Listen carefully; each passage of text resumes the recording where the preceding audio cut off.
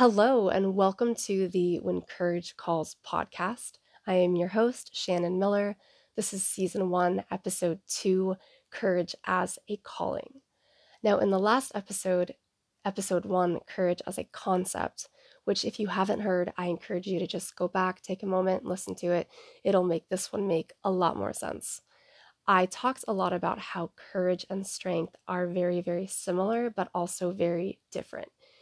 We see those two words almost interchangeable and how they are so similar and have this correlating theme to them. But there's also a spiritual significance to courage, and that courage is something that is not tangible and not measurable, whereas strength is. Strength is something that we seek for endurance, while courage is something that we seek out of faith in pursuit of our calling.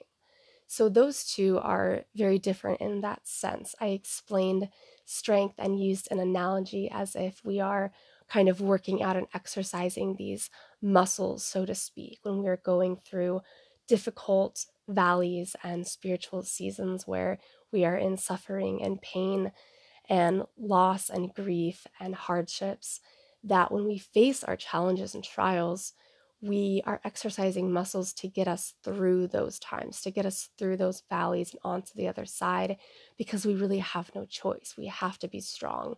We have to use what we have and really make our life work and do things to help us. And by doing so, we are using those muscles and strengthening them. But that strength is only as good as we've conditioned ourselves to be. And we've only conditioned ourselves to be as strong as our circumstances have kind of forced us or pushed us to be. So, with that being said, courage is what we seek, cling to, reach for when our strength fails us, when our strength falls short, when we come to the next valley or the next set of hardships and difficult seasons that seem to be a little bit more challenging than the previous ones. And we feel like we're not quite there. Our endurance, our capacity, our strength isn't quite there because we haven't encountered something that bold and that much of a barrier in our lives. That courage is that foundation of faith intertwined with strength, but still something bolder, something stronger, something that we know will last, and something that will not fail us. So the two general themes that I had talked about was, first of all, that call to action, right? Stepping outside of your comfort zone, the ability to do something that frightens one. And the second one was strength in the face of pain or grief. I also talked about a brotherly unison between the two that we see in scripture. However, I did not specifically quote the verses. I just kind of said the references and had moved on. So I'd like to go back and really talk about those. The first one was Joshua 1:9, be strong and courageous, for the Lord is with you wherever you go. Psalm 31:24, so be strong and courageous, all you who put your hope in the Lord. 1 Corinthians 16:13, watch, stand fast in the faith, not the face. Be brave, be strong. So those are a few verses. There's also several more, but we see strength and courage next to each other. They are brotherly words, so to speak, but really reaching down and digging into that root of, okay, we know that courage is more.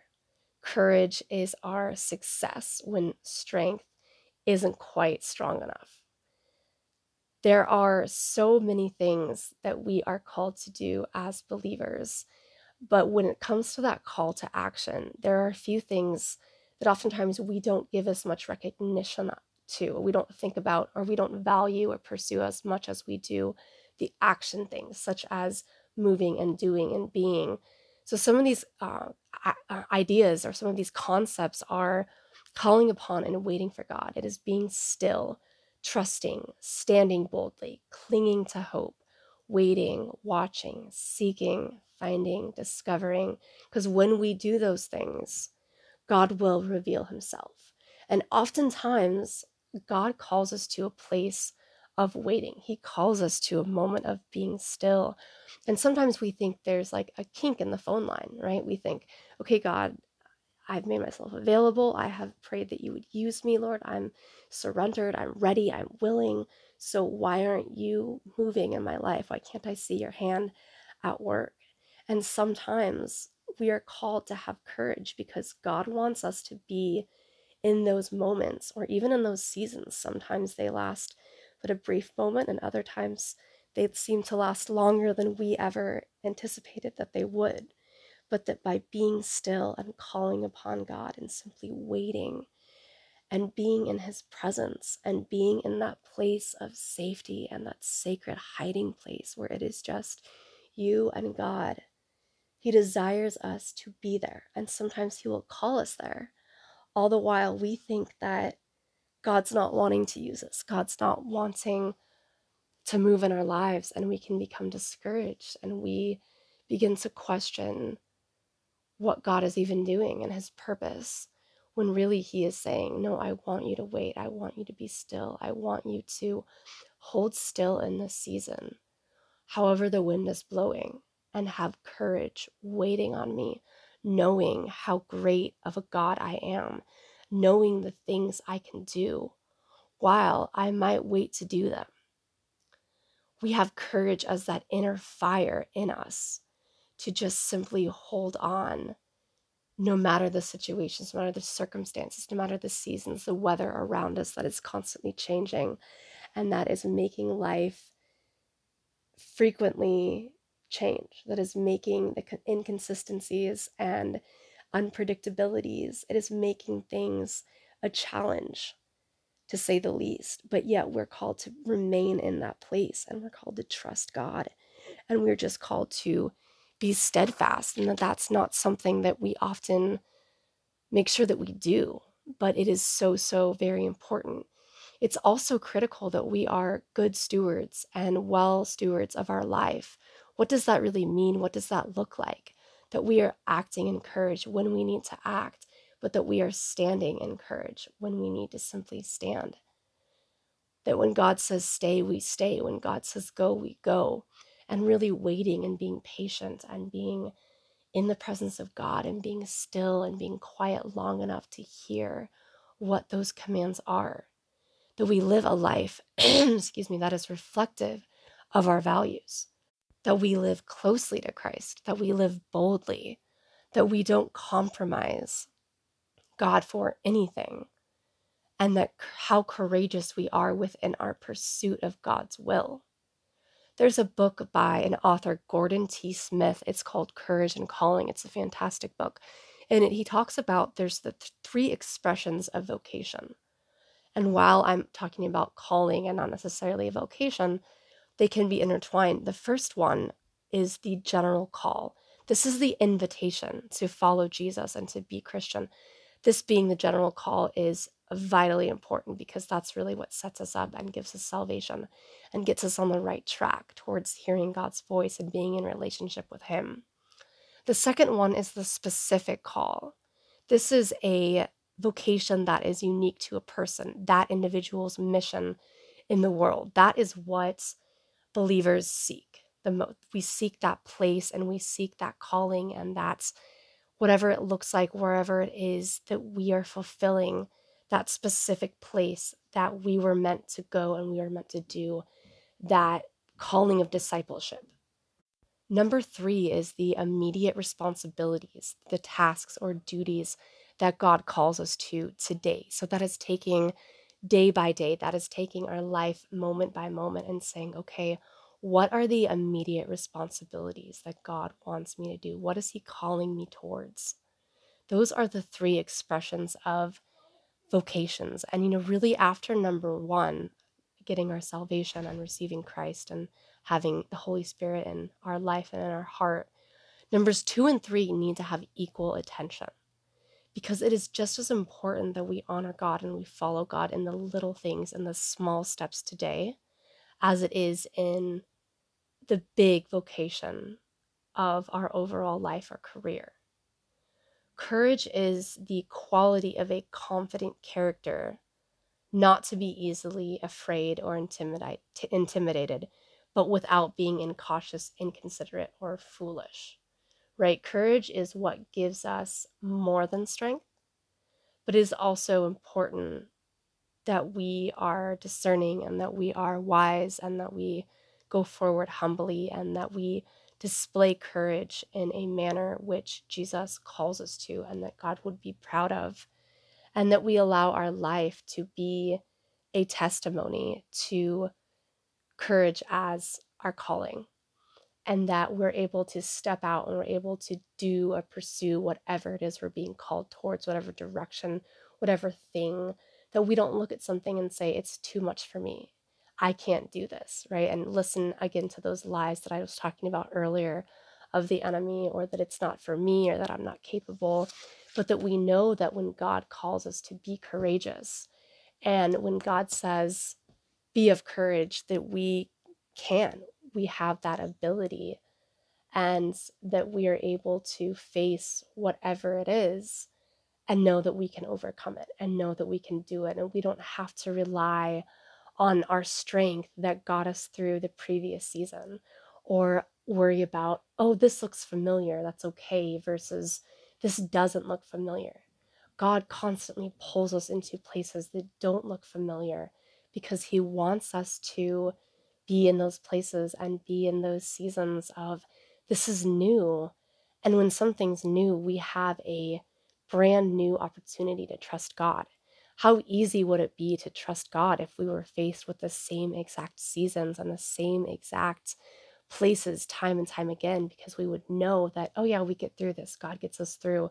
God helps us. God heals us. And it all looks the same.